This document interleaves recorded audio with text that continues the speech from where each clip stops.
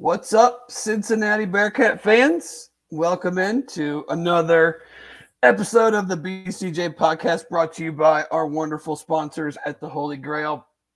After the storm came through today, it looks like weather is going to be pretty darn awesome for about the next 10 days or so. So get on down to the Holy Grail before or after a Reds game or just anytime. And get some nice cold beers on tap, some good food, hang out downtown. But make sure that you check those guys out. They've been great to us, so we want to help, be great to them, and give some good love and good revenues and cold beers from the Holy Grail. So, with that, we will jump in here to another Bearcat Journal podcast, and thank you to Dan Hoard, who is our special guest this evening. Very much appreciated. Obviously, saddened to hear the news of Chad's wife, Kelly, passing away last night, this morning.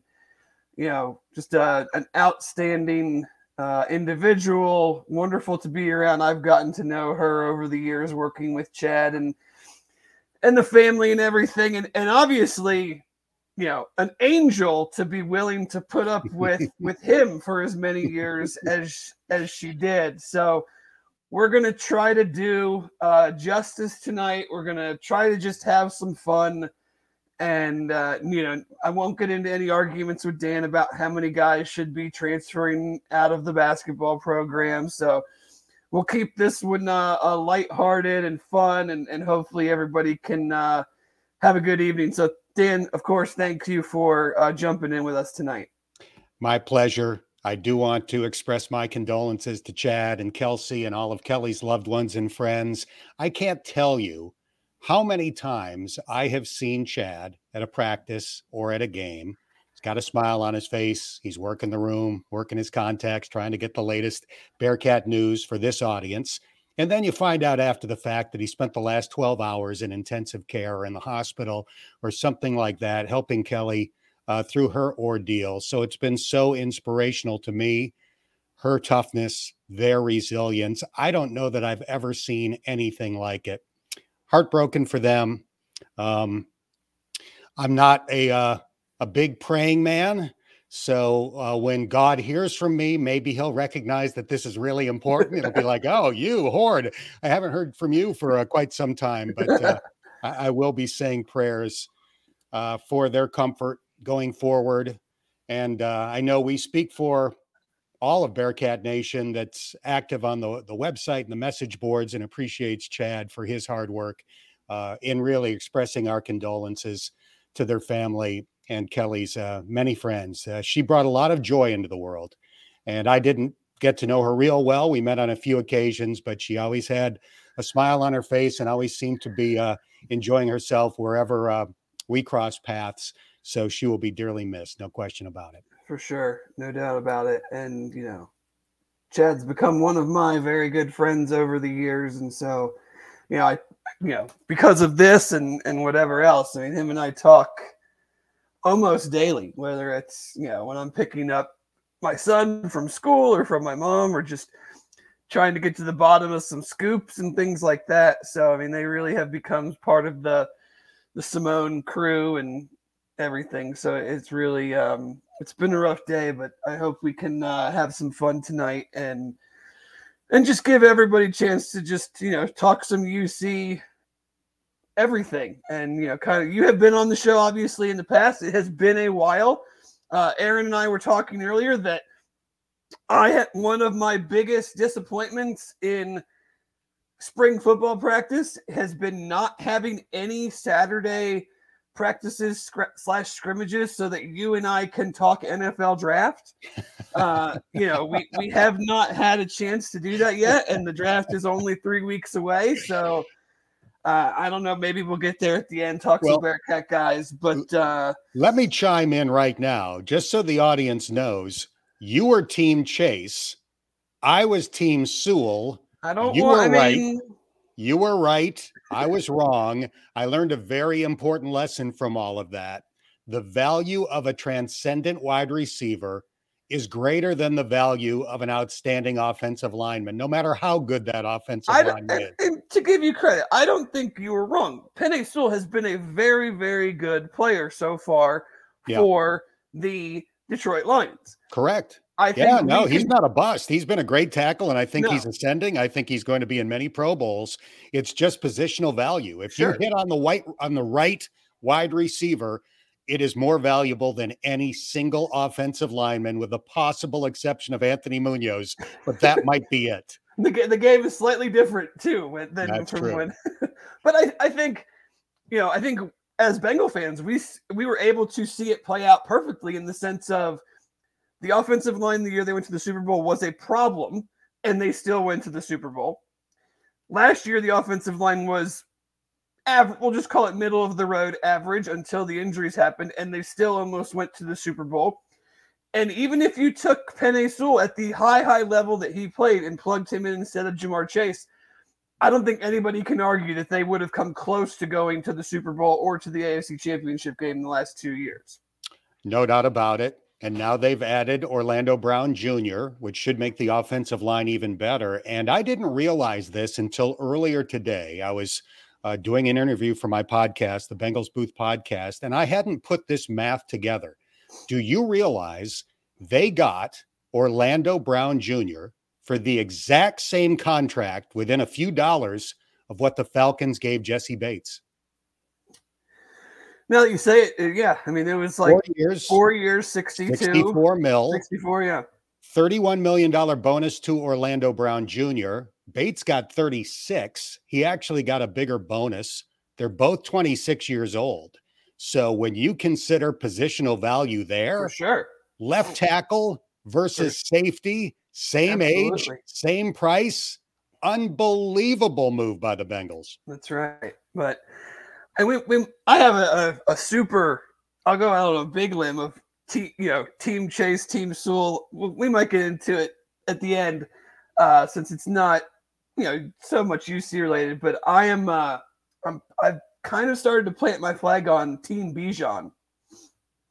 So you think you'll be there at 28? No, but but yet I can still see the whole running back thing again. But anyway, let's start with football since it's currently going on, and I don't want to assume, but I imagine you've been to some practices. Almost everyone. I was not at the most recent. I was there today, and it got canceled. Unfortunately, I was there too, and for about a half an hour, and then I was like, I don't think this is going to happen, and I don't feel like getting soaked trying to get to my car, so I'm going to take off. I'll throw you the terrible, opening question. Just overall impressions through whatever. I know some have been canceled, but so far this spring, as far as Coach Satterfield has been here for almost exactly 4 months. Your take on your interactions with him, his personality, his coaching style, his staff, just what you've just kind of seen so far that has intrigued you, concerned you, just all encompassing. Well, let me backtrack to my first, not contact with Coach Satterfield, but my first attempts to learn about him. I'll put it that way. So the word comes down that he's getting the job. And what I did was reach out to everybody that I know that knows him. So the Louisville broadcaster, the Appalachian State broadcaster, network broadcasters that have done Louisville or Appalachian State games, the Bengals trainer, Matt Summers, who was with him at Louisville for several years. So we're probably talking about 6 or 7 people that I either texted or called immediately after the news came down. And every single person, no exception, said he is one of the finest human beings I have ever met. I love the guy. His staff loves him. Your cat who's walking in front of the screen is going to love him. I don't know how often you get to watch the podcast, but she, without fail, every time we jump on, she jumps up. Yeah. And her name is Pickle. She is a pseudo celebrity, pseudo like mascot of Yeah. Bearcat Journal. So Kudos to Pickle. I thought it was just the mere mention of hearing so many, good things about Scott Satterfield. But again, everybody said this guy is great. People love working for him. The players are going to love playing for him. The staff will like him. You'll enjoy working with him. So that all has been true so far. My interactions with him have been great. The guys who came with him from his previous stops speak so highly about working for him, how much they love it, how loyal they are. The guys who were retained or staff members that were retained really seem to enjoy working for him so far. The players have said nothing but good things. So all of that is good. I think when John Cunningham made this hire, one of his priorities was, I want to hire a coach who makes playing football at Cincinnati a great experience. I think he did that when he hired Wes Miller. I think he did that when he hired Scott Satterfield. Now, the next question becomes, is he going to win a lot of games? I don't know. Nobody knows. He's inheriting this job at a difficult time. They're moving into a tougher league. It would have been difficult even if Coach Fickle had stayed. Now it becomes a little more difficult, at least in the short term, because of the turnover on the roster. So, I don't know. We'll see how successful he'll be. I certainly don't look at the Louisville situation as my gauge for whether he's going to win a lot of games at Cincinnati. I think that was impossible because of what was going on in their athletic department at the time. So I'm cautiously optimistic. I look forward to seeing how this thing goes over the course of the next few years. I've enjoyed the practices that I've attended. I think they run, really smoothly. The operation is crisp. I think the assistant coaches are impressive. I think Brian Brown in particular, the defensive coordinator, is a rising star in the business. I think he's one of the more impressive young coaches I've seen come through Cincinnati in my limited exposure to him. So question marks, especially side of the I'm kind of looking forward to seeing how this thing goes in the years to come. Yeah, I think, there's a lot of reasons to be encouraged defensively, and I think there's a lot of questions offensively. I mean, correct. Whether it's the quarterback position, the offensive line, the 5 people they have in the wide receiver room right now, but that is part of that is what spring practice is for. Has any particular group of players or players kind of stood out to you, whether it's a newcomer or maybe someone that has been on the team but looks primed to maybe take a jump this season? I'll give you one of each. In the returning player category, I think Deshaun Pace is primed to have a tremendous year. The way he's going to be used in this defense and more of kind of a hybrid linebacker safety type of role with some more freedom built in than what he had last year. I think you're going to see the Deshaun Pace from 2 years ago when people were talking about him as an NFL prospect and maybe even better than that. I think the coaching staff is thrilled by having him in that role. In the newcomer category, the guy that stood out the most to me is wide receiver Wiggins rather. I wish it was Higgins, but D. Wiggins, who's a transfer from Louisville, so he's got experience in this offense and with this coaching staff. He's had some injury problems in the past, and he's been banged up a little bit this spring as well. But he has, when he's been out there and healthy, he has been tremendous, no matter who's throwing him the ball. Bigger target, 6'3", almost 200 pounds. I think he is poised to be a very productive wide receiver in this offense on this team. What has been kind of your take on, I know Ben Bryant has been somewhat limited at times coming back from his injury. To me, I mean, I'm not obviously not a doctor, but I'm kind of surprised that he has been as involved as he has been. I figured he would be probably out most of, if not all, the spring. Just your kind of thoughts on him and Emory Jones. They seem to be kind of the two main options, I would say, at this point for what could be the starter. And then, Evan's been out most of spring or some spring. So Brady, the Bradys, where do you see things in the quarterback room? Well, it certainly looks like it's Ben versus Emory to me, and that decision's not going to be made this spring. That's going to come down to training camp, because Emory Jones to me looks like a guy who's in his third offense in 3 years, which is what he's in. he was pretty darn good for Florida a couple of years ago. In the toughest league in college football, led that team to a bowl game, had reasonably good stats, threw for almost 3,000 yards, ran for more than 700. And then last year, in a disastrous situation in Arizona State where the coach gets whacked 3 or 4 games into the year, it wasn't a good experience for him. But there's a lot of talent there. Right now, you can just see that his head is spinning a little bit. I don't think he's, reading things that quickly. I'm sure that will get better with more reps in this offense with these receivers. He's thrown more picks than you would like to see so far in the spring, but when he takes off and runs, it's impressive. And I'm certainly not ruling him out as the starter at the beginning of the season. As for Ben, I agree with you. I think he has surprised himself by how quickly his injury has come along. In the most recent practice that I attended, which was 2 practices ago, he was running and running well. He ran a zone read in the red zone and took off and ran for a touchdown where he looked as mobile as he has ever looked. And we know he can throw the ball. And, I got a little frustrated at times last year that, people were calling for Evan and not really seeming to recognize how well he played after the first game of the season. He didn't get off to a great start in week 1 on the road at an SEC opponent, but at the time of his injury, they were 9-2. They were in the top 25 nationally. They were getting ready to play a home game for the league championship, which I think they probably would have won if he was 100%. 21 touchdown passes, 7 picks. It's a pretty darn good season. So I think you've got 2 good options there. I will say that when we heard that Emory Jones was transferring in, he seemed to fit the profile of a Scott Satterfield quarterback. If you've looked at the guys that he's had in the past, was it Armani Edwards at Appalachian State? Yeah. I believe that was him. Mm-hmm. 9,000 passing yards, 4,000 rushing yards. Malik Campbell at Louisville, 9,000 passing yards, 5,000 rushing yards in his career. There was a quarterback in between those guys at Appalachian State, Taylor Lamb, who had a great career. Another guy, 9,000 some passing yards, 2,000 rushing yards. So I think ideally he would like to have a running threat like Emory Jones.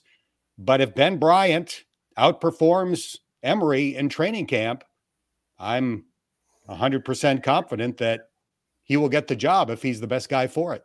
Yeah, I think you brought up a good point with Emory and his revolving door of offenses and offensive coordinators. And then I also wonder too, not that Ben is any more familiar with the offense or any more familiar with the offensive line and the scheme or things like that, but a lot of Emory's game is so much predicated on the threat of running, and with the offensive line, being worked on and the formats that you have in spring practice, I wonder if in more of a true live situation, if he plays better just because, you don't really have to honor him running the ball right now.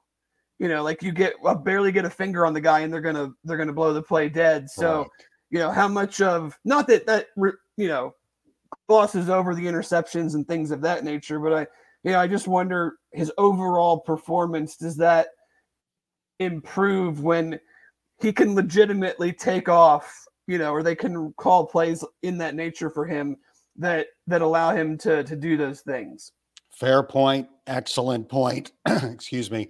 A lot of those situations that you alluded to where he takes off and gets tagged and he's down after a 2-yard gain, those are 20-yard runs for a guy his size and his weight and with his speed in a real game. And those are going to be big plays potentially in this offense. So that's one of the things that we're really not going to know this spring.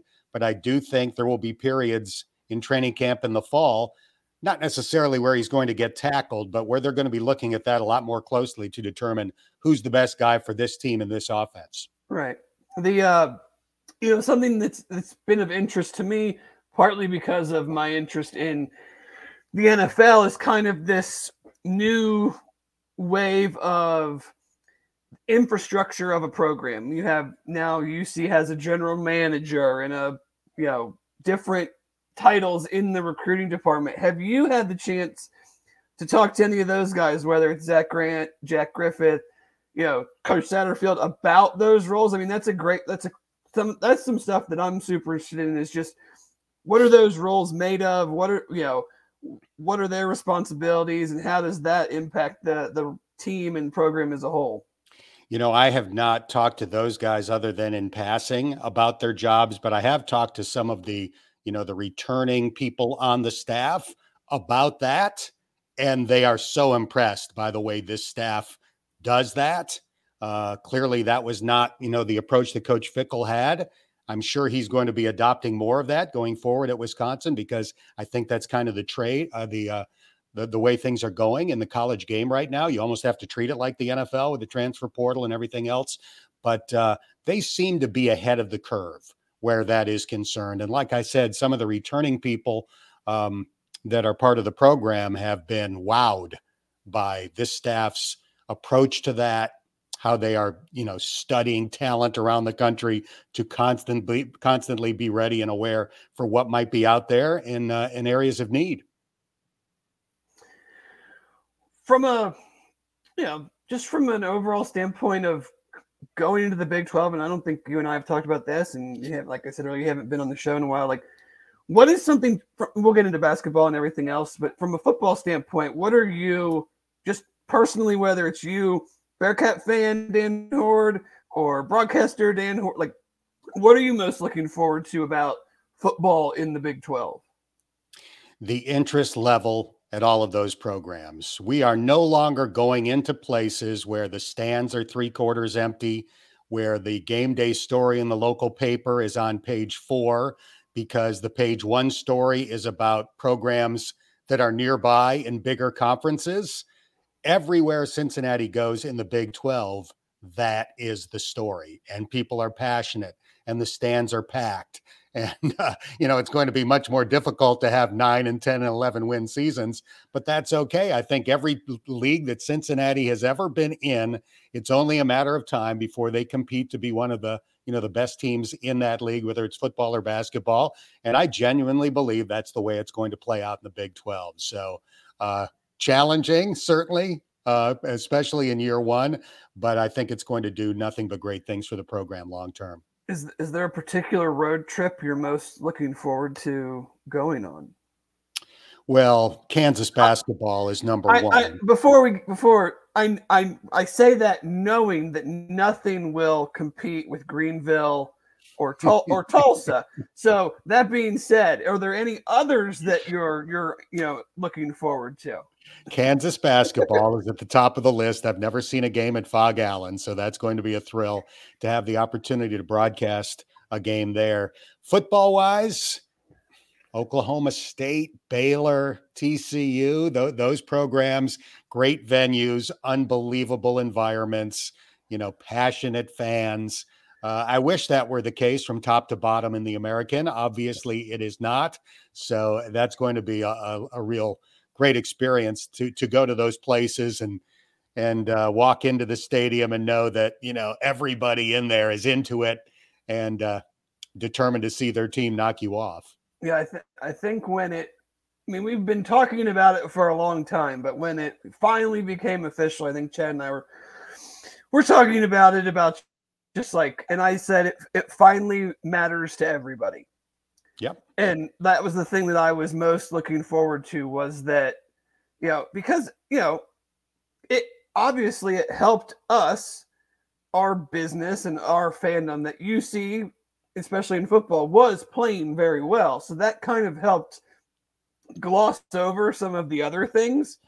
But even at that point, like, I remember there'd be games, SMU would be 6-0 or 7-1, and you go there and there's still only, not even a half empty stadium. And you're like, these guys are actually a good team that we're playing, and they don't even like come out. And so how do you want us to get excited if nobody else really gets excited? So, yeah, I'm pretty pumped. Obviously, we'll, because my brother went to school there, we already have our hotel rooms in Morgantown.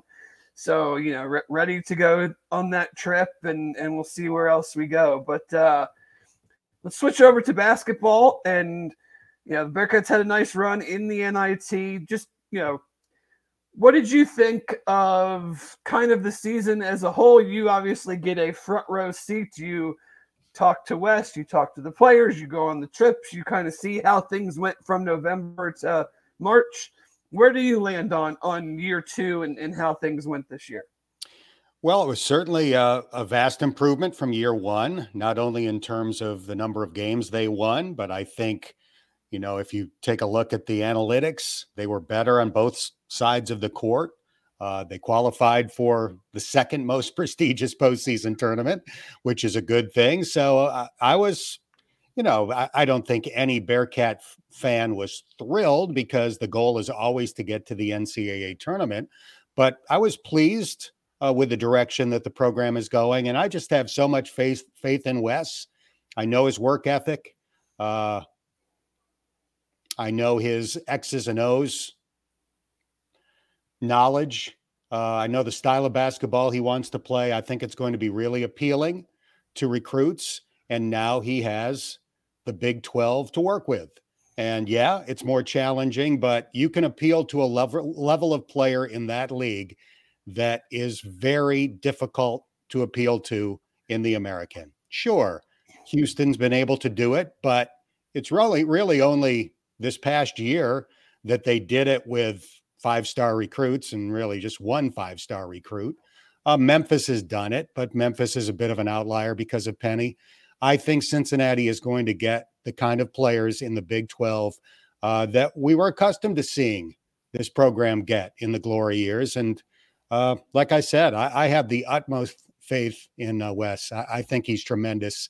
And I think Bearcat fans are going to be thrilled by what he does with this program. Obviously, the Big 12 will not necessarily always be as absurdly good as it was this year, where, you were legitimately having arguments, will every team make the tournament up until about, 2 weeks before Selection Sunday. But, from your standpoint and where you sit, you get such a great vantage point of everything. Where do you think that they kind of need to focus in on it and get better so that they can go into the Big 12 and compete the best they can in that first year?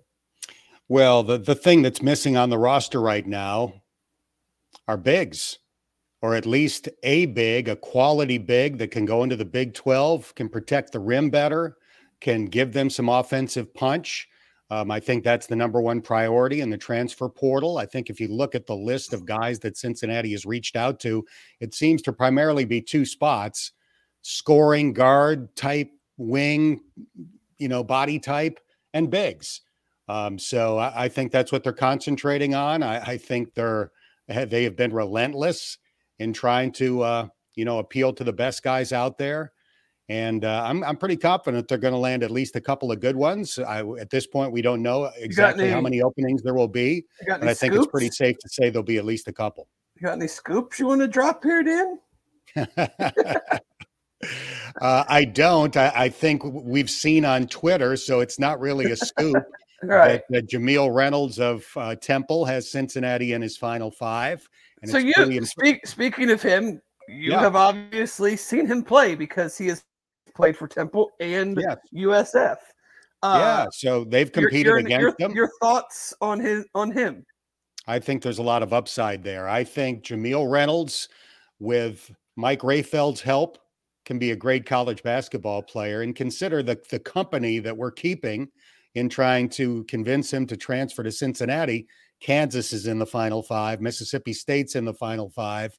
UCF, one of our rivals going forward, moving from the American to the Big 12, is in his Final Five. So those are the types of teams that you want to be competing against in the transfer portal and hopefully beating. So I know they're working it hard.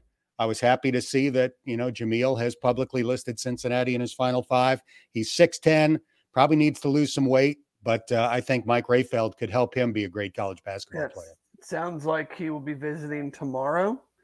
So, he's got some other visits lined up after that. Sounds like maybe an end of the month type decision for him. So we'll kind of see where that goes. Well, there's definitely some intriguing players that it sounds like UC has at least inquired about. You never know if that's reciprocated back and, where it goes until maybe a visit happens or a coach goes and visits. But I agree with you that, they definitely could use the positions that you talked about, especially on the interior. I think there's just a different outside of, Houston and Memphis from like an athletic and size standpoint. They're going to see that on a every night basis now in the Big 12 versus couple times a season. And not to say that the guys in the AAC weren't big or athletic, but it's more of a continuous run of players, and then there's a guy coming off the bench that is very similar to that, and I think especially in the post they need to improve their size and athletic ability quite a bit. Agreed. And skill level. I mean, every team in the Big 12 has those guys, and usually plural. So Cincinnati is going to have to get stronger in that area. I'm sure they will. I think Jameel Reynolds would be, a great addition to the roster if they can get him. He certainly has the size and the skill level. He's not a guy that's going to jump out of the gym, but you can feed it to him on the low block and get a basket. And that would be a nice addition to the roster going into that league. For sure. Have you been, probably not, since you've been doing the UC stuff, the thing that I'm probably most looking forward to of anything for the Big 12 is the conference basketball tournament. It's one that I've always wanted to go to. Everybody goes to every game, starting whatever they start, Wednesday, Thursday, it's packed. Your team might not even be playing, but you want to go and be there. We had fan council last night. Some of those guys in the department went and said it's outstanding. Is where does that rank on the things that you're looking forward to going to? Very high on the list. We got a little bit of a taste of it last year when Cincinnati played in that in-season tournament, the Hall of Fame Classic or whatever it was called in Kansas City. And, that wasn't an event that was packed, but you were in the venue, you were in the city, so you got a little bit of a sense of what it might be like. Now add fans from every team in the league at a fairly centrally located spot, tremendous arena, good downtown. They have the Kansas City Live thing that they do with, concerts and stuff going on during that week. So that's very high on the list of things that I'm looking forward to. I used to love the Big East tournament for obvious reasons. It was very similar in the sense that people would go there and go to every game, or at least go to a bunch of games because they were so entertaining. The venue was cool. You just wanted to be there, and it was special. And I don't think that that's necessarily the case in every league, but it's certainly the case in the Big 12. If you tune into any game in that tournament, the place is rocking. So it is going to be fun to be in a conference tournament that's like that again.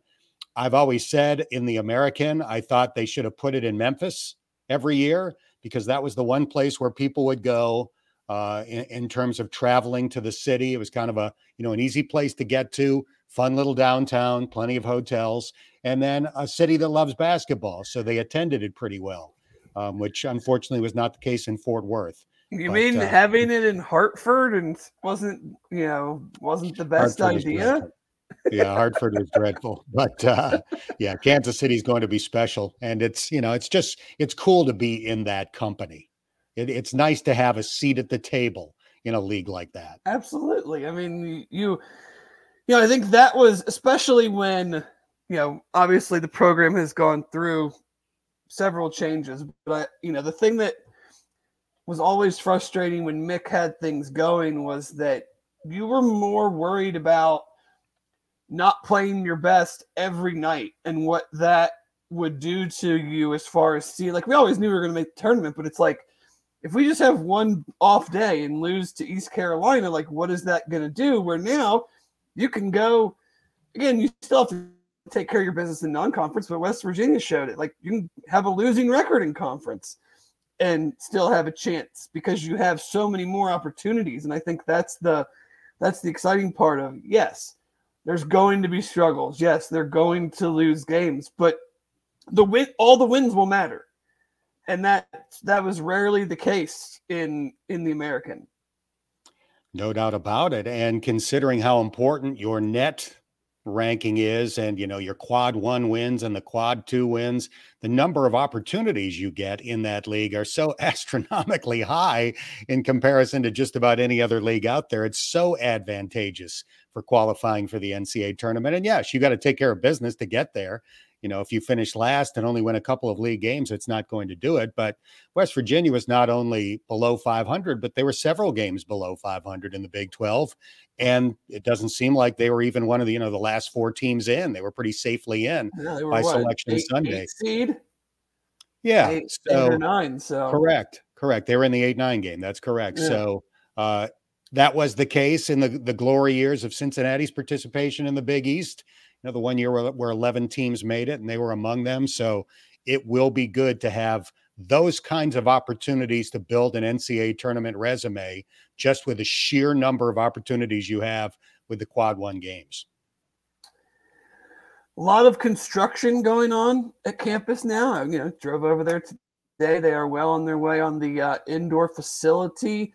Have you gotten to get any good details on what we should expect from that? Have you seen any pictures, any fun little nuggets? I know they're keeping it pretty tight-lipped, so I don't want you to get yourself in trouble or anything, but anything you'd be willing or allowed to share? I have not seen like architecture drawings and renderings of what this is going to look like. I wish I had. It's one of those things that you love to get a sneak peek, but I think that John Cunningham, this has been kind of his baby since he became the athletic director, and I know a tremendous amount of thought and attention have gone into this being the type of showplace that other teams in our next league have.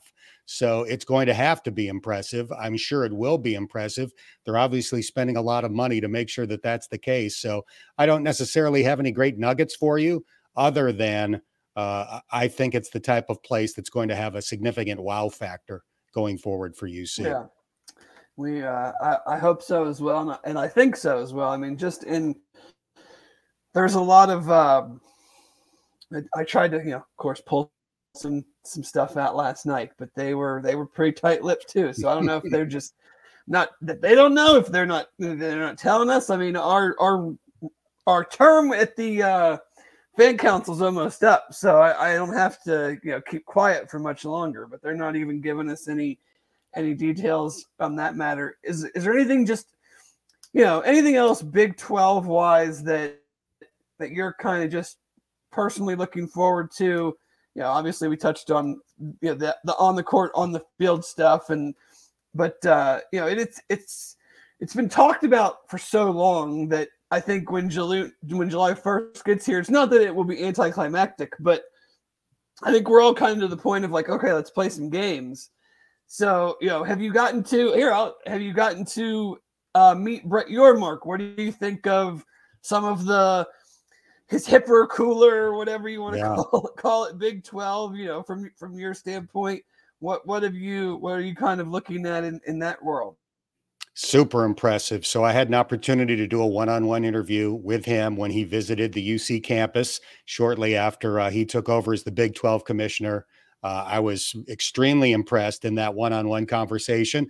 And I think some of those newer, hipper type things that you're referring to are brilliant. The idea of having like a street ball event in New York City to reach out and establish more connections in the biggest market in the country, I think is great. I think having a pro day for every team in the conference in Jerry World that's going to be televised live on NFL Network, I think is brilliant. His background is different. It's a marketing TV background. These are the things that he's thinking about. And I think those are the most important things to be thinking about in this day and age.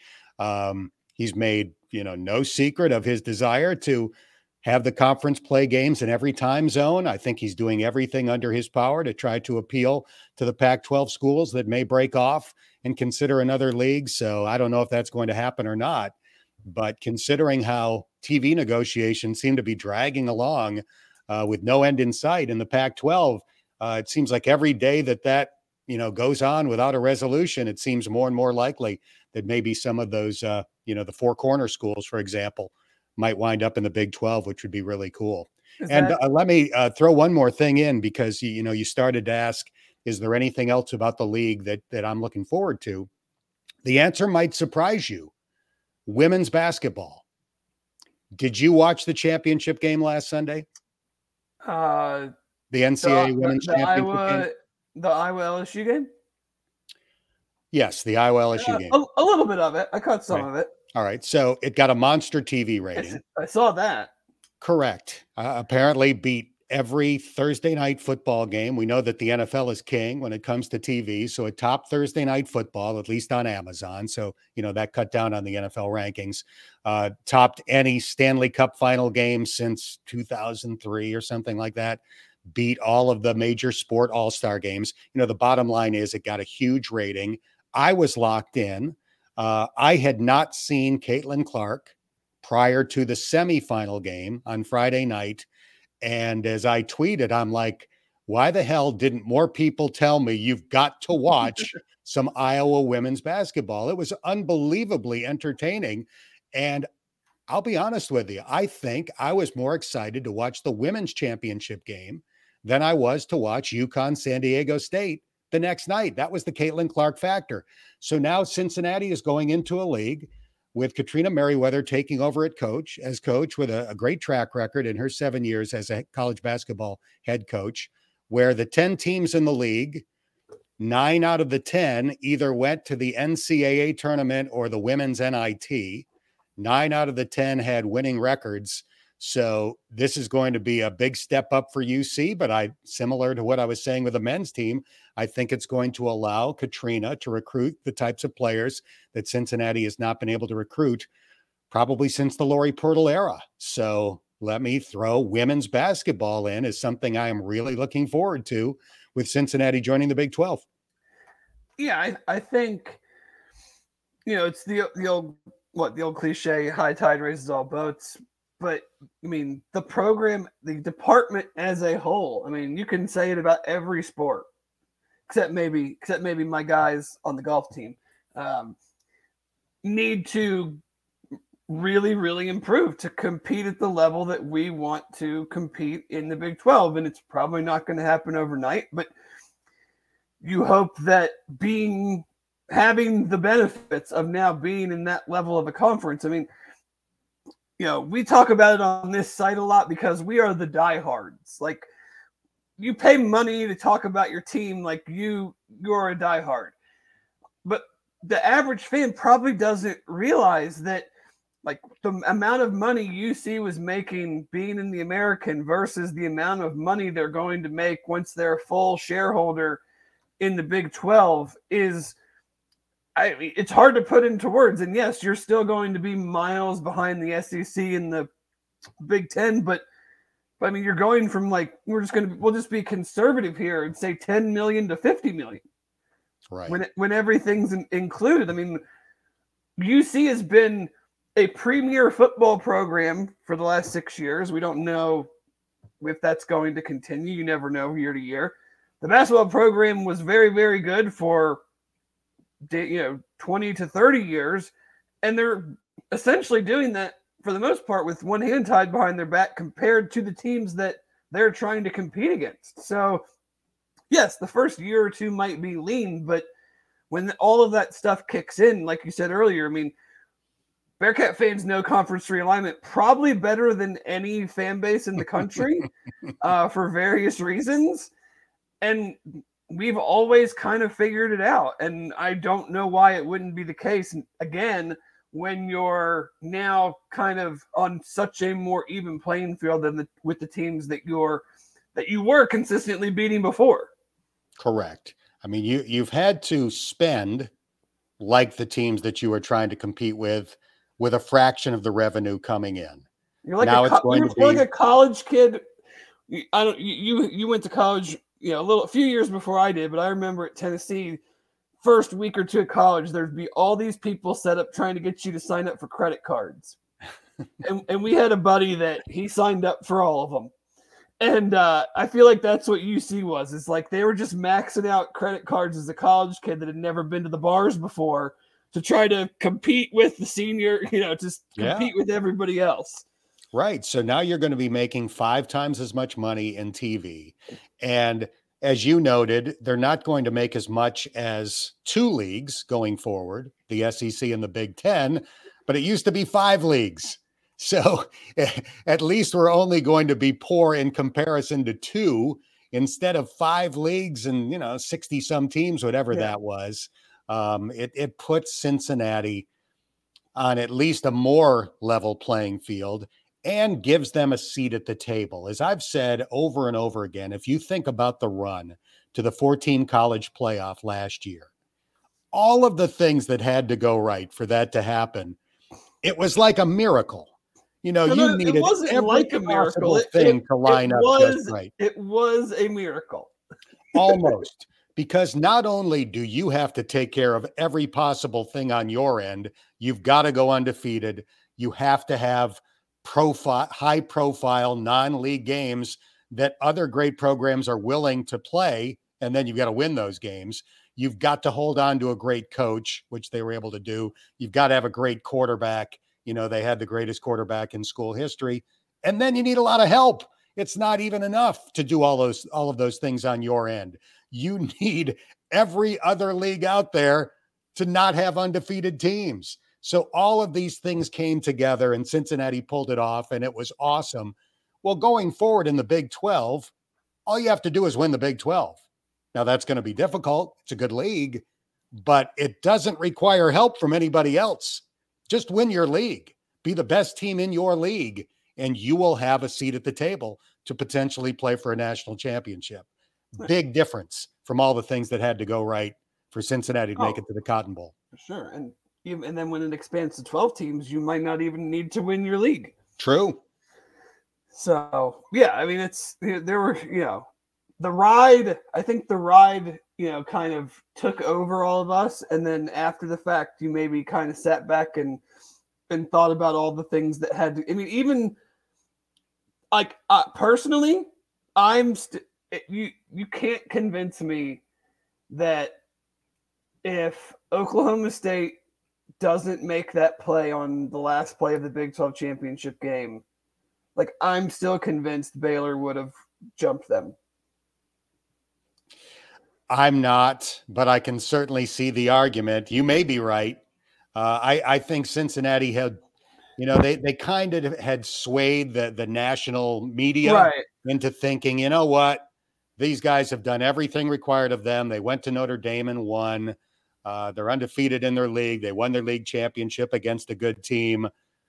They deserve it. So I think they would have still had that 4th spot, but who knows for sure? You might be right. I can never trust Gary Barta.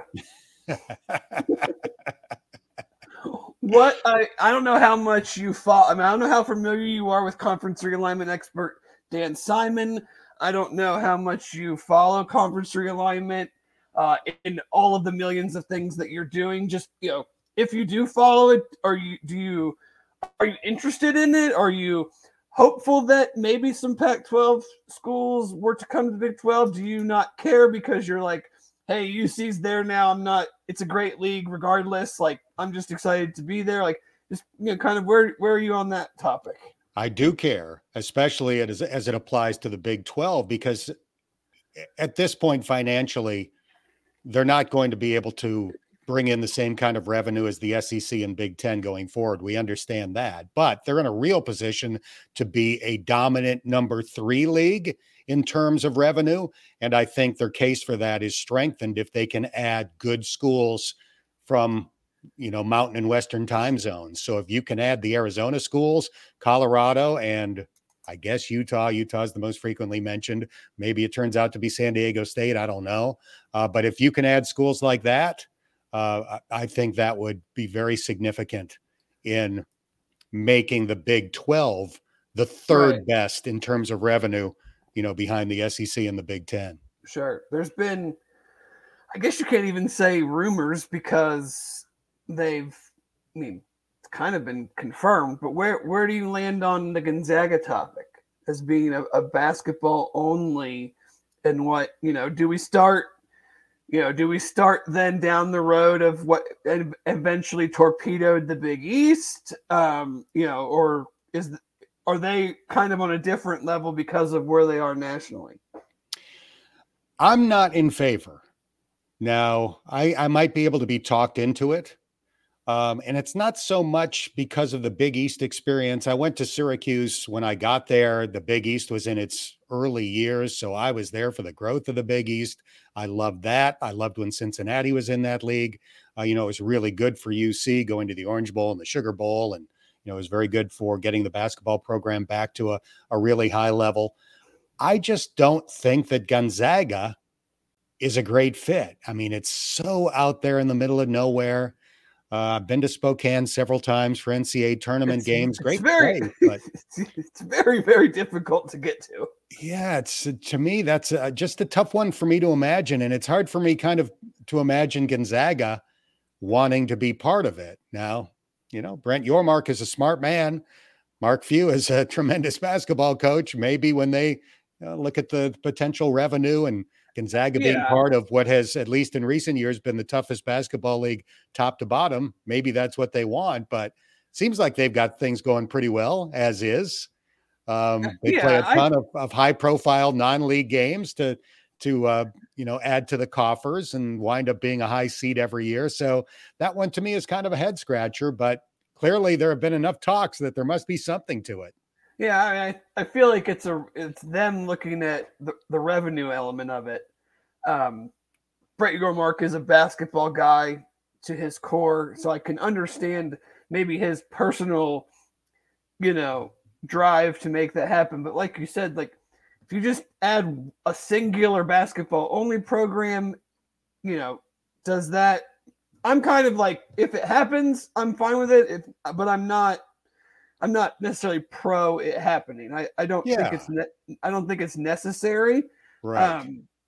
It would make a really good conference even better, but there's a lot of elements to it that like you said are just kind of head scratching, and what does that lead to down the road?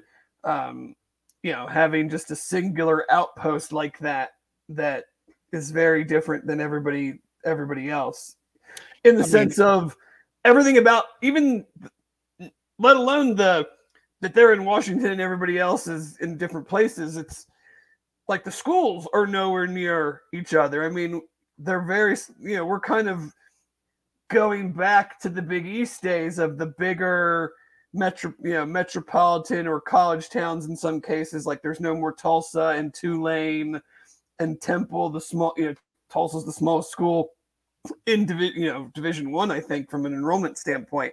So we're going back to the bigger schools, and then you'd be adding this small private school to that. So I'm not sure what the end game is there. I don't know how much more money it would really bring in to everybody, having one more school that is good, but like you said, its market is small. I mean, they don't have a national following or anything like that. And will they sustain it when the day comes where Mark Few is no longer the head coach? Maybe. I don't know. I mean, it's, he's certainly built up a tremendous infrastructure for the program to be great, but when you lose a singular coach like that, who's been one of the best for a 10-year period of anybody that's ever done it, it's hard to imagine there won't be some drop off when that day comes. Like you said, if it happens, I'll look forward to the games. I think it would be thrilling to have them come into Fifth Third Arena every year, every other year, whatever it would turn out to be with the math. But it's kind of hard for me to imagine Gonzaga doing it. Yeah. I guess that's the hardest thing for me to envision. There's so many difficulties that would come into play for them that I have a hard time imagining it, but I guess it's not that much different from USC and UCLA becoming members of the Big Ten. Yeah, that's except that, football is really what's driving that. Right, so right. That's the big difference. The USC to Rutgers, basketball games are going to be interesting trips. So, but how much do you get to? You mentioned women's basketball. How much do you get to follow or pay attention to, other sports at UC? Are there any other sports that you just personally as a sports fan enjoy checking out? Any other coaches that you've met that you really like that we should, shine some more spotlight on? And obviously we're a heavy basketball, football site and podcast, but the golf team has been playing very well. So we talked to Coach Martin and where else in the program do you like to focus on? Well, as you know, I love golf. So I am very interested in the UC golf program, and Doug Martin's doing an unbelievable job to have them in the top 50 nationally. I think they briefly cracked the top 25 and now they're like 35th, something like that. So he's doing a great job. I'm a lifelong baseball fan, so I'm always keeping an eye on Bearcat baseball. And, when they made their tournament run a few years ago, I think we all got caught up in the excitement of that. I can tell you that my son is on the baseball team at Walnut Hills. He's an 11th grader, and they played West Claremont earlier this week. And the pitcher that opposed them has committed to UC, and he was awesome. So at least one of the incoming committed recruits is a stud. I can tell you that. I live very close to West Claremont, so I guess I need to go do some scouting for Bearcat Journal. I think his name is, can I say it? I think it's a verbal commitment. Maybe I can't say it. I don't know. Oh, you can. Yeah, you're fine. I can do it. I think his name is Nate Taylor, maybe Nick Taylor, but he's a right-handed pitcher, big kid, probably 6'3" at least. He was throwing seeds. I think he had 14 strikeouts in 6 innings or something like that. So it was an impressive showing. Is there, when we joke about it, is there anything that you will actually miss about the AAC? Or are you just like, nope, I'm good? So on a very selfish note, it might make my Bengals travel a little more difficult. Yeah. So, I refer to it as my own version of the Amazing Race, trying to get from college games on Saturday to NFL games on Sunday. And the one good thing about the American, from my perspective, is that most of the cities were located close to big airports. Yep. That's not the case in the Big 12. So, the overall footprint is similar, but the types of cities that UC will be going into are more college towns than big cities. So in some of those cases, I might be looking at, a 5-hour to the Dan Hoard or something like that to fly to the Bengals game the next day. So there could be some challenging travel weekends for me moving forward, but obviously it's well worth it, and I'll figure out a way to get it done. Matt asks, you don't have a private jet? I don't have one. Mike Brown does not have one. Not that he would loan it to me anyway to get to a Bengals game on Sunday. So no, I do not have a private jet. Dan, I thought this was a good question in the chat. Speaking of Mike Rayfelt, and this was way earlier when you did speak of UConn and what have you. Have you thought about how he helped some of the kids who played on the UConn team? He was strength and conditioning for a few years back. It's a good point. I hadn't really thought of that in the run to the national championship. I'm not sure how many of those guys he worked with since he's been back here for a couple of years. And, several of their players were either really young or guys that they picked up in the portal. But, even having said that, he may have laid the groundwork for how UConn is still, approaching things from a strength and conditioning standpoint. He's so impressive at what he does. I'm sure whoever succeeded him at UConn has adopted a lot of the same, protocols, because I don't think there's anybody at the college level that does it better than Mike does. And I think those are most of the other questions Dave's got to in the chat here. So if I see anything else, I'll pop in. But fair enough. You obviously have tons of great calls throughout your career. I don't want to single any one particular out. I think for me, the Sauce Gardner pick 6 against UCF might be your most played call. Do you have a call that, and it might be that one, but do you have one that you feel like after the fact you're like, damn it, Dan, you nailed that one? Like that you thought was exceptionally good, and I'm not sure that any announcer feels that way because you always think that you can do it a little bit better. Maybe Al Michaels with "Do You Believe in Miracles?" Yes, That's a tough one for him to beat. Yeah, that's the perfect call. I think that's the greatest play-by-play call in sports broadcasting history. The Notre Dame game was such a special game, and having the opportunity just to try to provide the right thoughts at the end of that game, I think was the challenge. And to me, what did that game represent? It represented showing the whole country that this team was for real and they deserve to be in consideration for the college football playoff going forward or being a top 5 ranked team, whatever it might be. So, I think I said UC sends a message to the college football world. Did you see that? And I think that kind of captured the emotion we were all feeling when they pulled off that win. Obviously, you call UC games football and basketball. You call the Bengals. You've called baseball. Do you like calling one necessarily more than the other? Do you kind of look at as them as children, and you're going to say I like them the same? Do you get more excited to call like the Cotton Bowl, for instance, or the Super Bowl, or a huge basketball game? Like, how does that kind of work? Because as fans, the bigger the game, you get nervous. Do broadcasters, feel the magnitude of the game, and do you get nervous before the game? And absolutely, is there one that you like more? Like calling? Yeah, I get nervous when I do something that I've never done before. So if I'm doing an event that I've never done before, I did the Luge Championships, the U.S. Luge Championships one year in Lake Placid. So I was nervous because I never went down the course face first, at 100 miles an hour or whatever.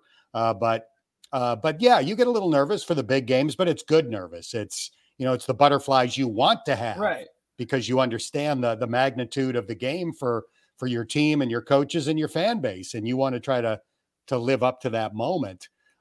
So yeah, a lot of people have asked me, what was it like to broadcast the Super Bowl? And I equate it to the first Jurassic Park movie. So Sam Neill and Laura Dern are in the, Jeep driving around the island. They don't quite know what to expect. And all of a sudden the Jeep comes to a stop and Sam Neill looks up and takes his glasses and he's like, does one of those. Mm-hmm. And that's what the Super Bowl is like. You're in the booth, you're about to go on and you're thinking, dinosaurs exist.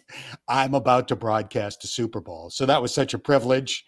I'm pretty confident I'm going to have that opportunity again at some point, hopefully soon, in the Joe Burrow era.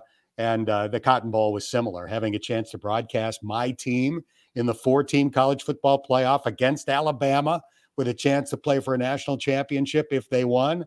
It was, it's a privilege. It's a privilege to have the opportunity to do games like that.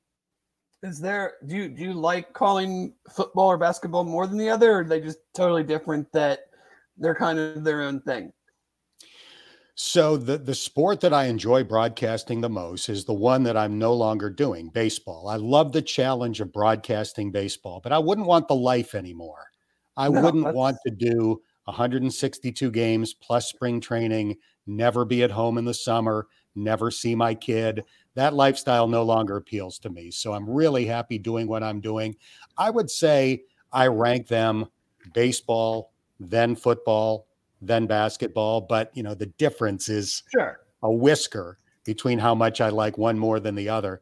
And the reason why I rank them that way is in terms of the challenge for me personally. I think baseball is the most challenging because of the amount of time you fill where the ball is not in play.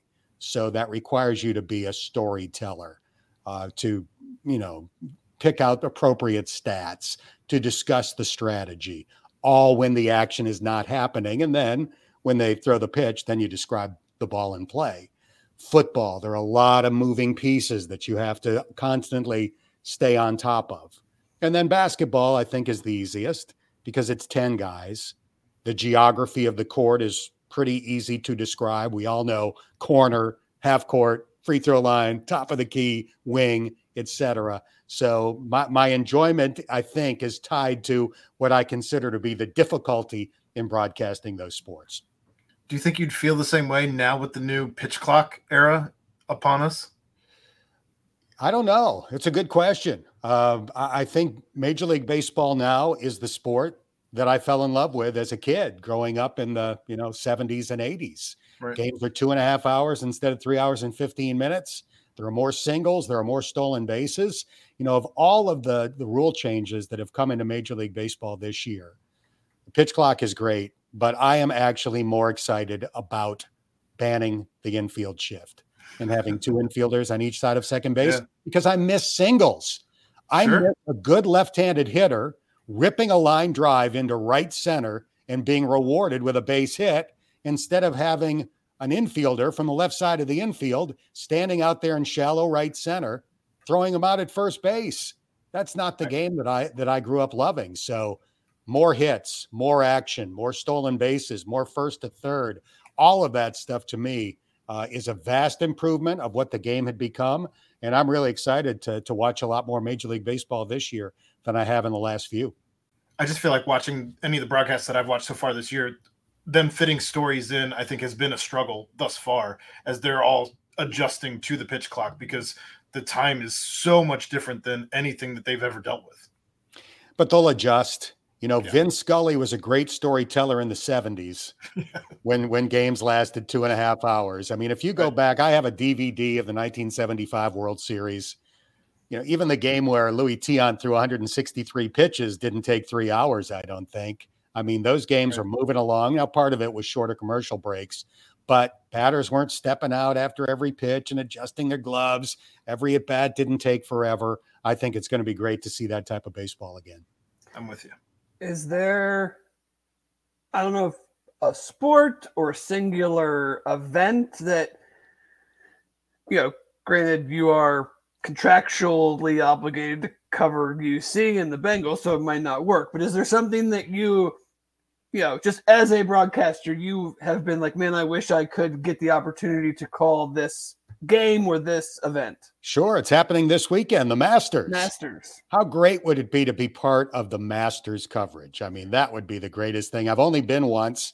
I went as a spectator.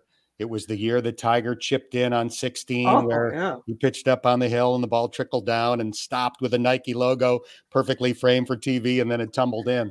That's the one time that I've been. Vern's call there runs right up against Al Michaels' call. Like if you're a golfer, you'll never forget. Have you ever in your life, know? Yeah, tremendous call. Absolutely. And, Tiger after that bogeyed 17 and 18 and fell into a playoff with Chris DeMarco, and then he won. So it was a great year for me to be able to go to a Masters. So that would be at the top of my list. I think golf in general. I think I would love to broadcast golf. I love the sport. I play the sport. I'm not that good, but I understand, why great players are great players. I've dabbled in a little bit of golf coverage, never at the PGA level. But if I ever had that opportunity, I would love it. What did you call in golf? I'm sorry? What did you call in what? So you may remember when I was working at Fox 19 years ago, Chris Collinsworth started a tournament. Fox 19 was the media partner.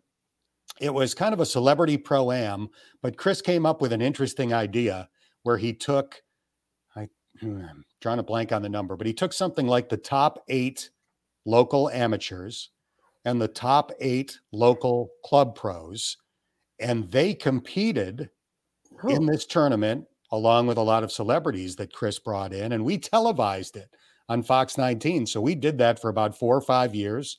I was in the tower at 18 with Chris as one of my color commentators, and Larry Dreys, the pro at Hyde Park Country Club, and it was awesome.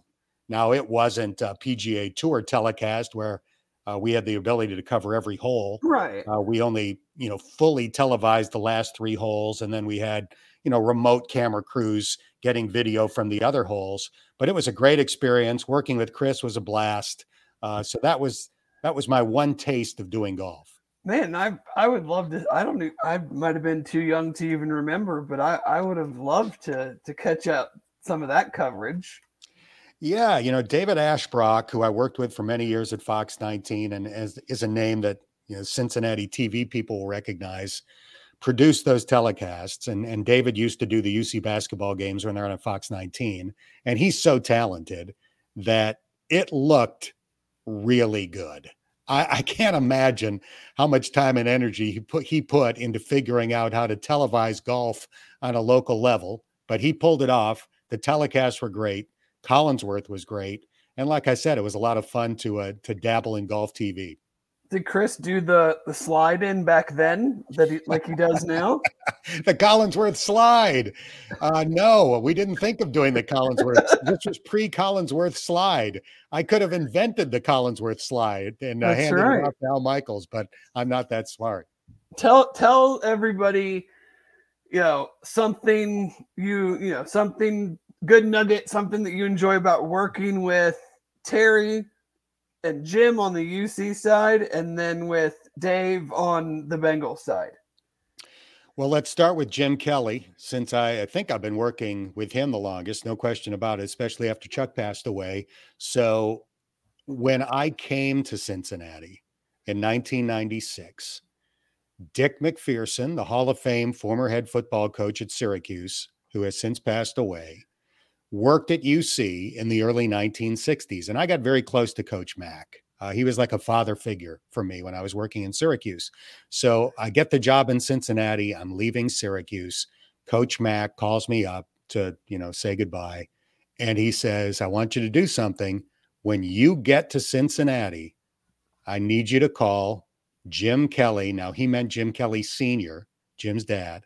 It's obviously a legendary figure at UC. But he said, you call Jim Kelly, tell him you're a friend of mine, and, anything that you need help with in Cincinnati, he'll take care of you. So I took that advice, and, Jim Sr. was awesome.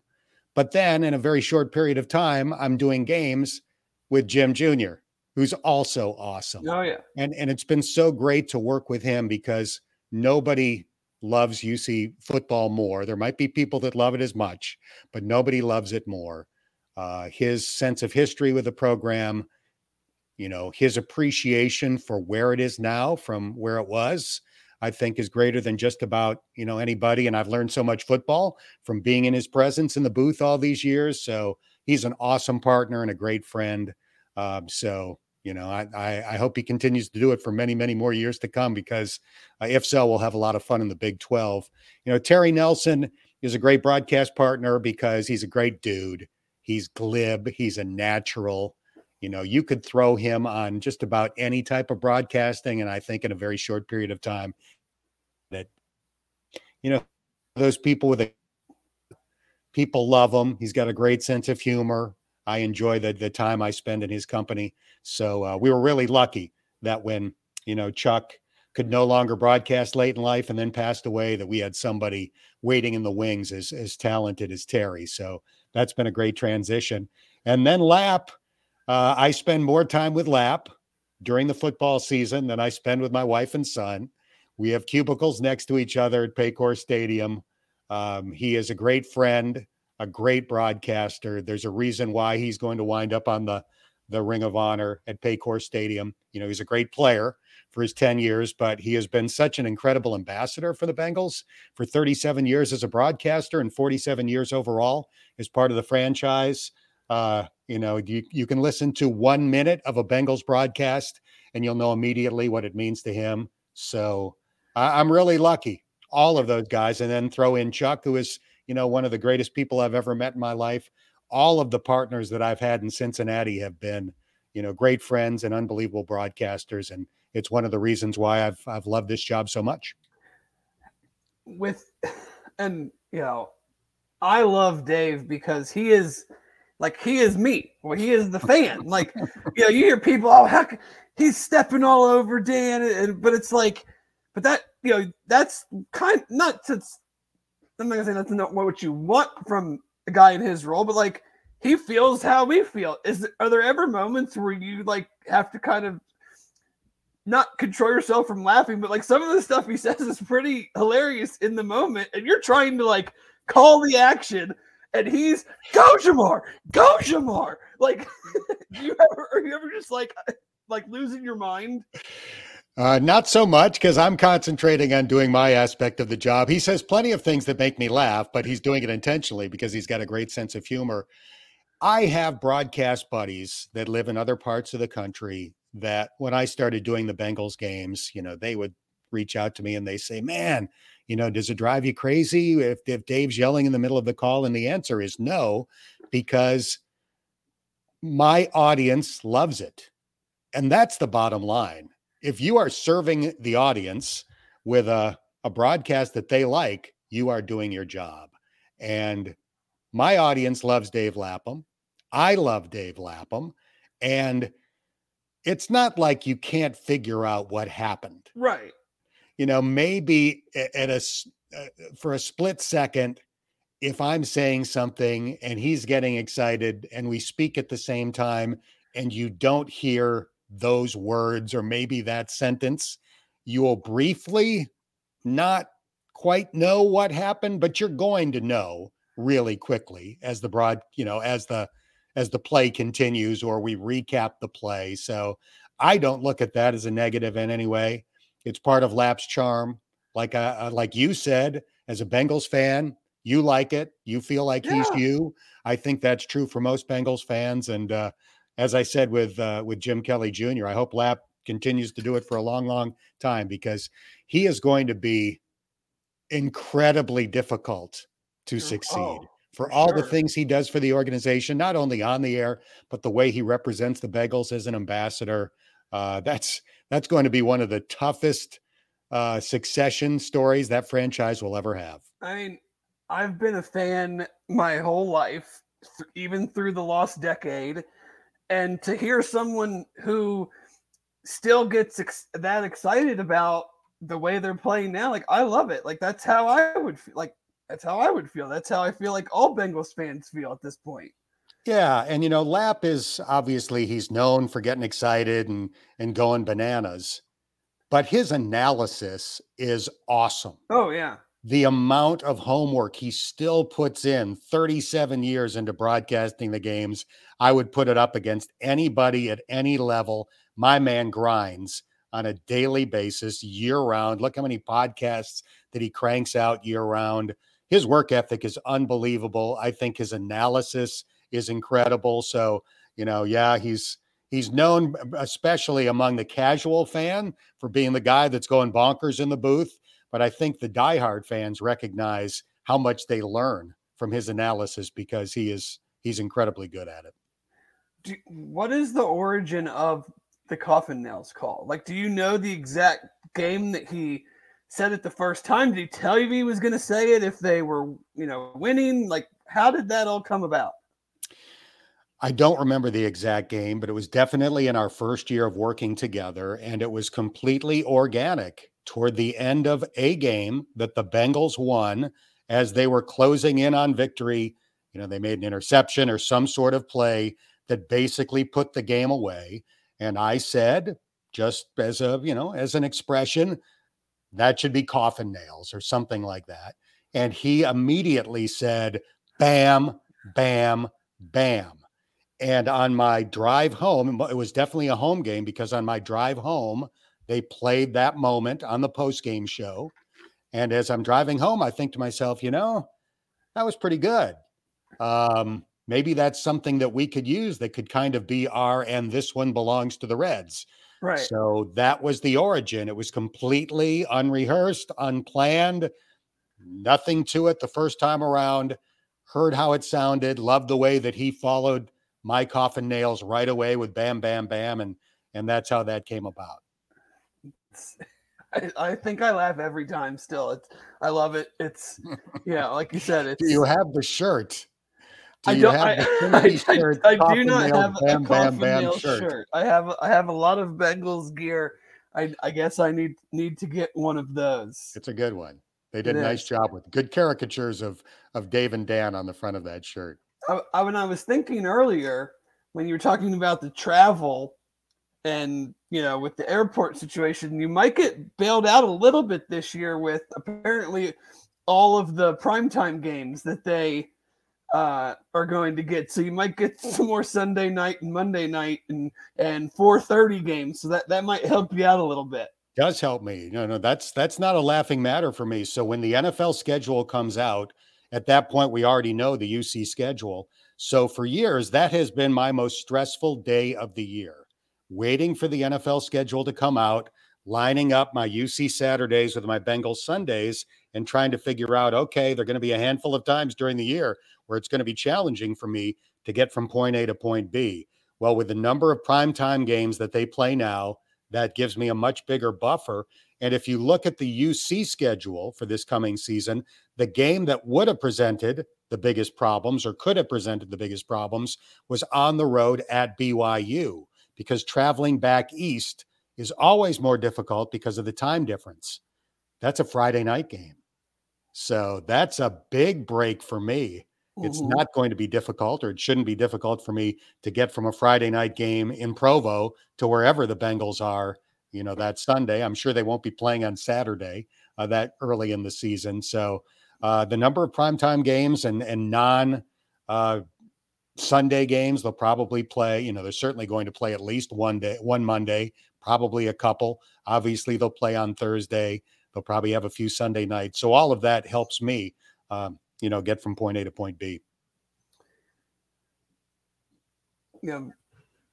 I know we talked to you about this when we had you as a guest on Pardon the Punctuation, Dan, but for this audience, at least it's a little different. It's been a couple of years since we asked you this question anyway, but is there any bigger honor for you than your baseball announcer stint on The Simpsons?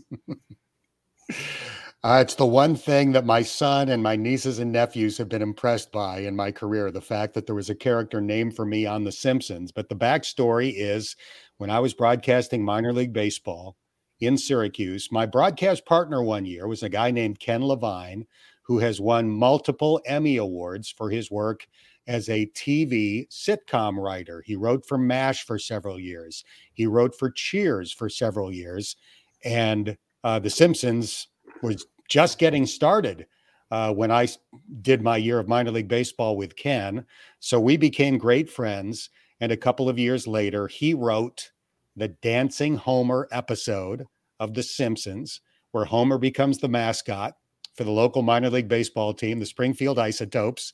And the broadcaster in that episode is Dan Hoard. Now, it's not my voice. I was not a member of the Screen Actors Guild, could not use my voice. But it is my name. The broadcaster says his name in the episode. So years ago, when there were far fewer episodes of The Simpsons available in syndication, that episode would play on reruns several times a year. And every time it played, I would get phone calls or texts from people saying, "Hey, I don't know if you know this." I don't know if you know. You should have messed with them and like, are you kidding? Yeah. I think I just heard your name on The Simpsons. You'll have to get me a copy of that. Yeah, now that there are so many Did you tape episodes, it on your VHS? Was the tracking okay? Right. Now there are so many episodes of The Simpsons out there. That one might play once a year or something like that. I think it was from season royalties 3. For that? No royalties for that. I don't want any royalties for that. No NIL deal for Dan Hoard. No such luck. But the fact that still exists is really cool. I have a signed copy of the script from Ken, which is cool. I have like a cell of the animation, which is really cool. So it's it's been something that's been fun over all of these years, and I'm forever indebted to Ken Levine for writing me into that episode. We talked, about coaches. We talked about the Big 12. I want to ask you, John Cunningham has made, several key hires. He's spearheading this indoor project. Obviously, he played, some part in the Big 12 move and whatnot. But, you probably have gotten to talk to him and be around him as much as anybody that we would have access to. Just, kind of your overall impressions of where you've seen him go from where he started to today, and just and his stewardship of the athletic department. I think he's done an unbelievable job under brutally difficult circumstances. So almost right away, COVID hits right after he becomes the AD. He's got to navigate that. There have been changes in the coaching staff and the most important roles. I think he's done a fantastic job. I think he's hired really good people. There's another situation similar to Scott Satterfield when John Cunningham was one of the candidates, when it became public that he was one of the candidates for the job. He had a Syracuse background. So I knew that there were a lot of people that are still at Syracuse that are friends of mine that knew him. So I reached out to them. Hey, what can you tell me about John Cunningham?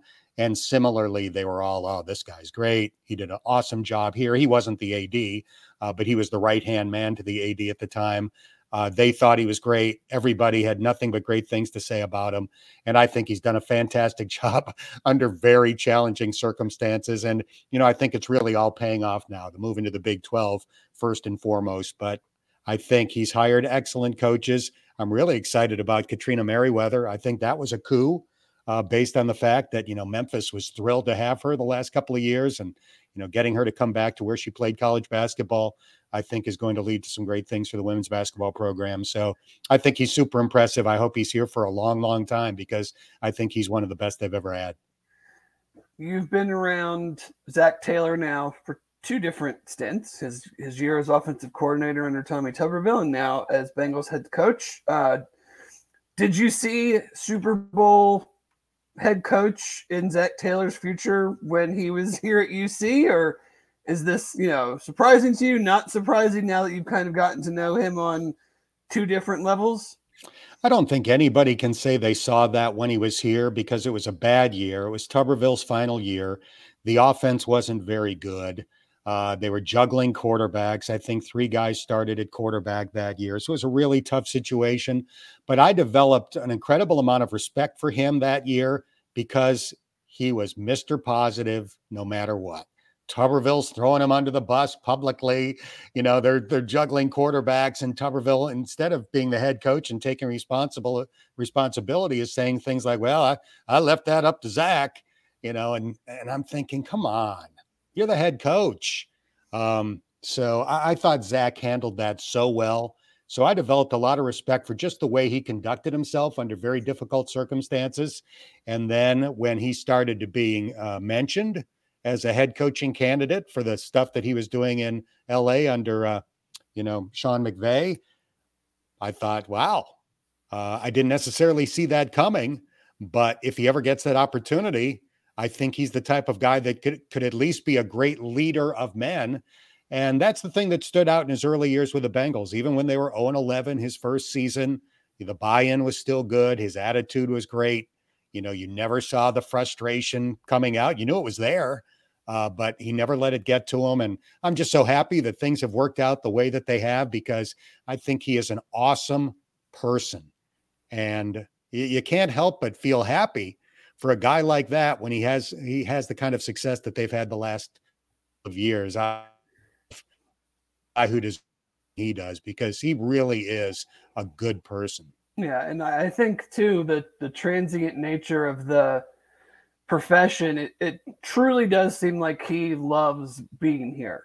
And granted, you can say that and you can love being somewhere and still want to go somewhere else. And so I'm not going to say that he would never take another opportunity, but it certainly feels like that he, the minute it became real, him and his whole family were very, very happy to be coming back. 100%. When he interviewed for the Bengals head coaching job, he had head coaching interviews on 3 consecutive days in the same hotel. Teams came into town to interview him. He walked into the same hotel ballroom basically 3 days in a row. And the Cincinnati job was the job that he wanted of the 3. And it was because of his experience and his family's experience living here. This felt like home to him growing up in Norman, Oklahoma. Same kind of Midwestern mindset. Great school for his kids to go to. Great neighborhood. They basically moved back into the same neighborhood. So he had such a great experience in Cincinnati, and his wife did, even though it was a bad year for the Bearcats, that made this his preferred job of the 3. And, I'm so happy it worked out that way. The NFL draft is obviously coming up in a few weeks. The UC's got several players that are going to be drafted. Is there one player or 2 players in particular that you're most interested in seeing where they go? You know, how does your coverage from a Bengals standpoint? What is that like on the draft now that it's 3 days and the Bengals pick very late in the night? Are you and everybody else just sitting around watching it as fans, and then you are ushered into a room once they make their pick? Like, you know, how does that work for you guys? So it's a little bit like that. So on the first night of the draft, the Bengals have a party for season ticket holders, and Lap and I are involved in that, doing some things with the crowd, some giveaways, you know, talking about the prospects that they are looking at. So I do have some responsibilities with that. And then typically I've written a story each day of the draft for the Bengals website, and then cranked out a podcast after every round of the draft. So it's a really busy weekend for me, but it's a fun weekend. I love the draft. You know, and I've got two things that I'll be interested in: who the Bengals pick and where the UC players go. And there definitely could be an overlap. I think Josh Wiley's a real possibility. I think it's virtually guaranteed the Bengals will draft at least one tight end. Not completely out of the question that they'll draft two. I think they're going to look to, you know, improve the depth at wide receiver. That brings Tyler Scott and Trey Thomas into play. I think every team in the NFL would like to have Ivan Pace, you know, at the right spot in the draft. And I'm sure the Bengals feel that way about him. So I would not find it the least bit surprising if one of those guys winds up on the Bengals roster.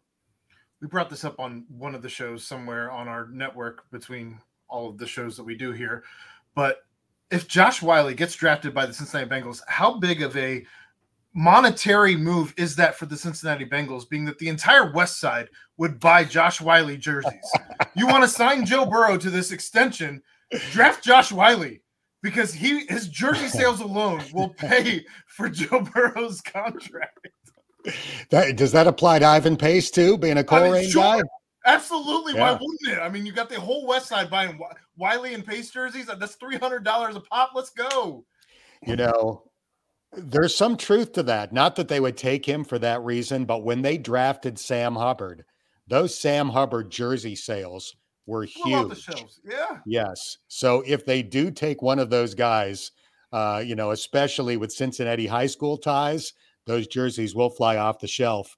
The one thing I'll say about Josh Wiley, I mean, I'd love to see him in a Bengals uniform because I like him personally, but it is such a deep tight end draft.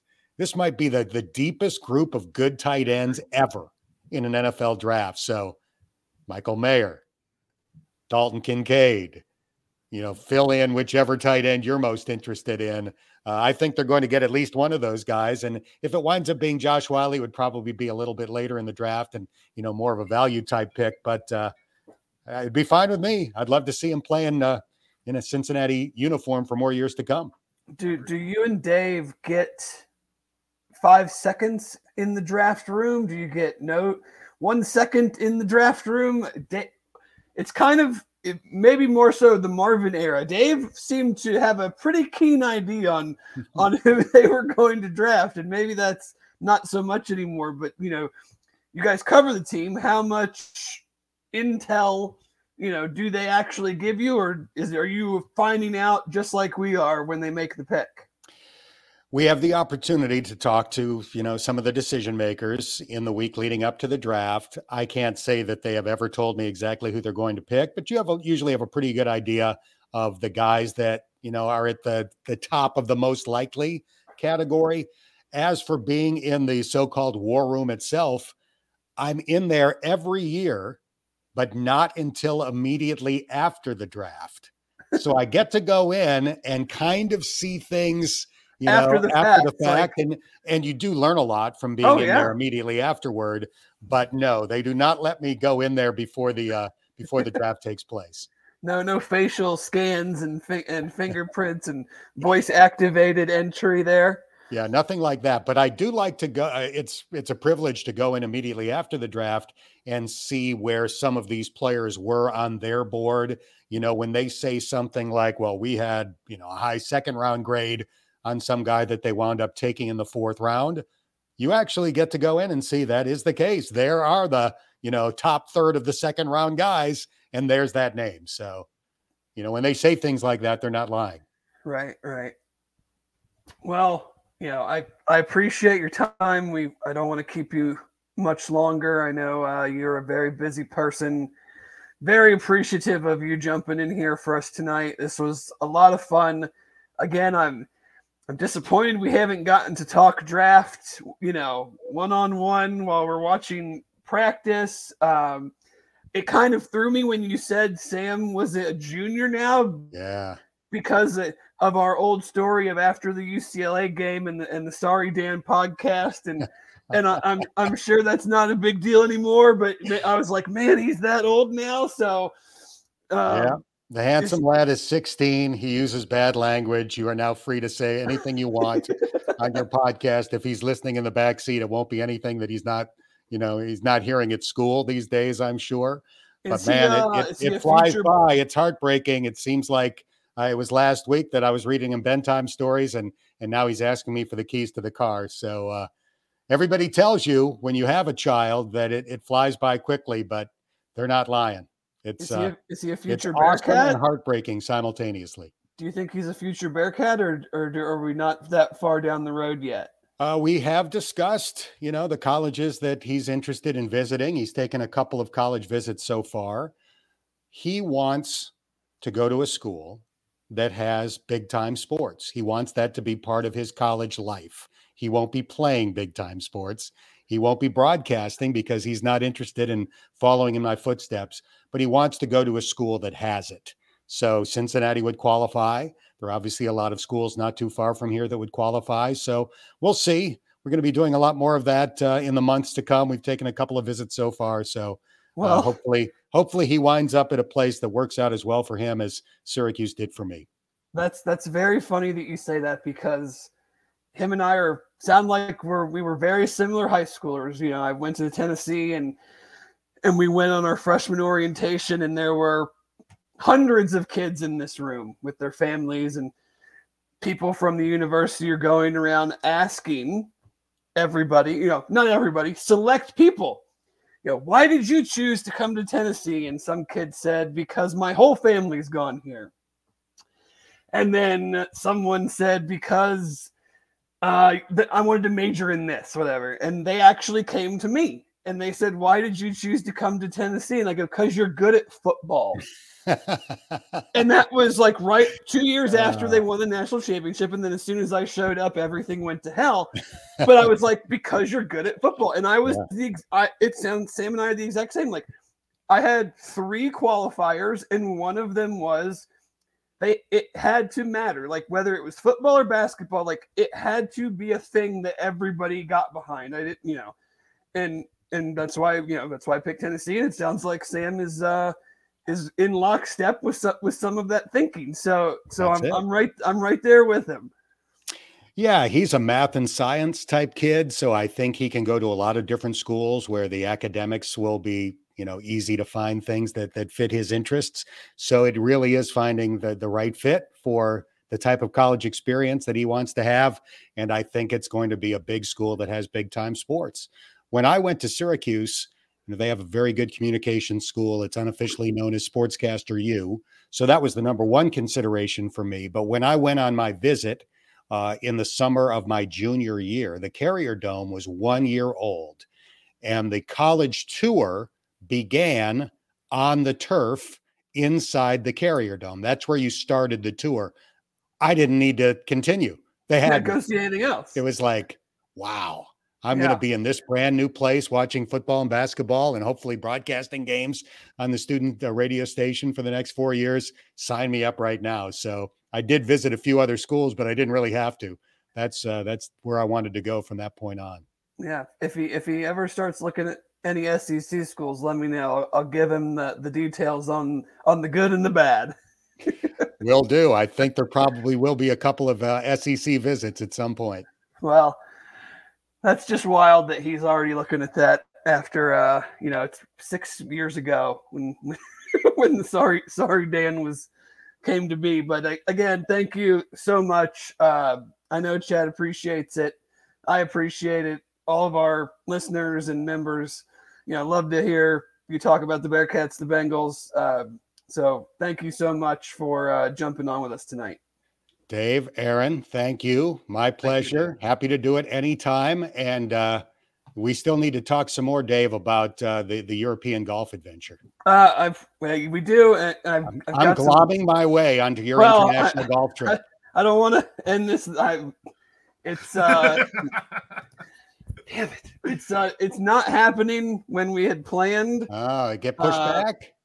Well, hopefully there's been some things that have transpired that we'll need to kind of revisit, and maybe I can talk to you about it on the when we see each other for the spring game. All right, fair enough. And then you can also then tell me who the Bengals are going to draft in the first round. So we'll catch up next Saturday. Fair enough.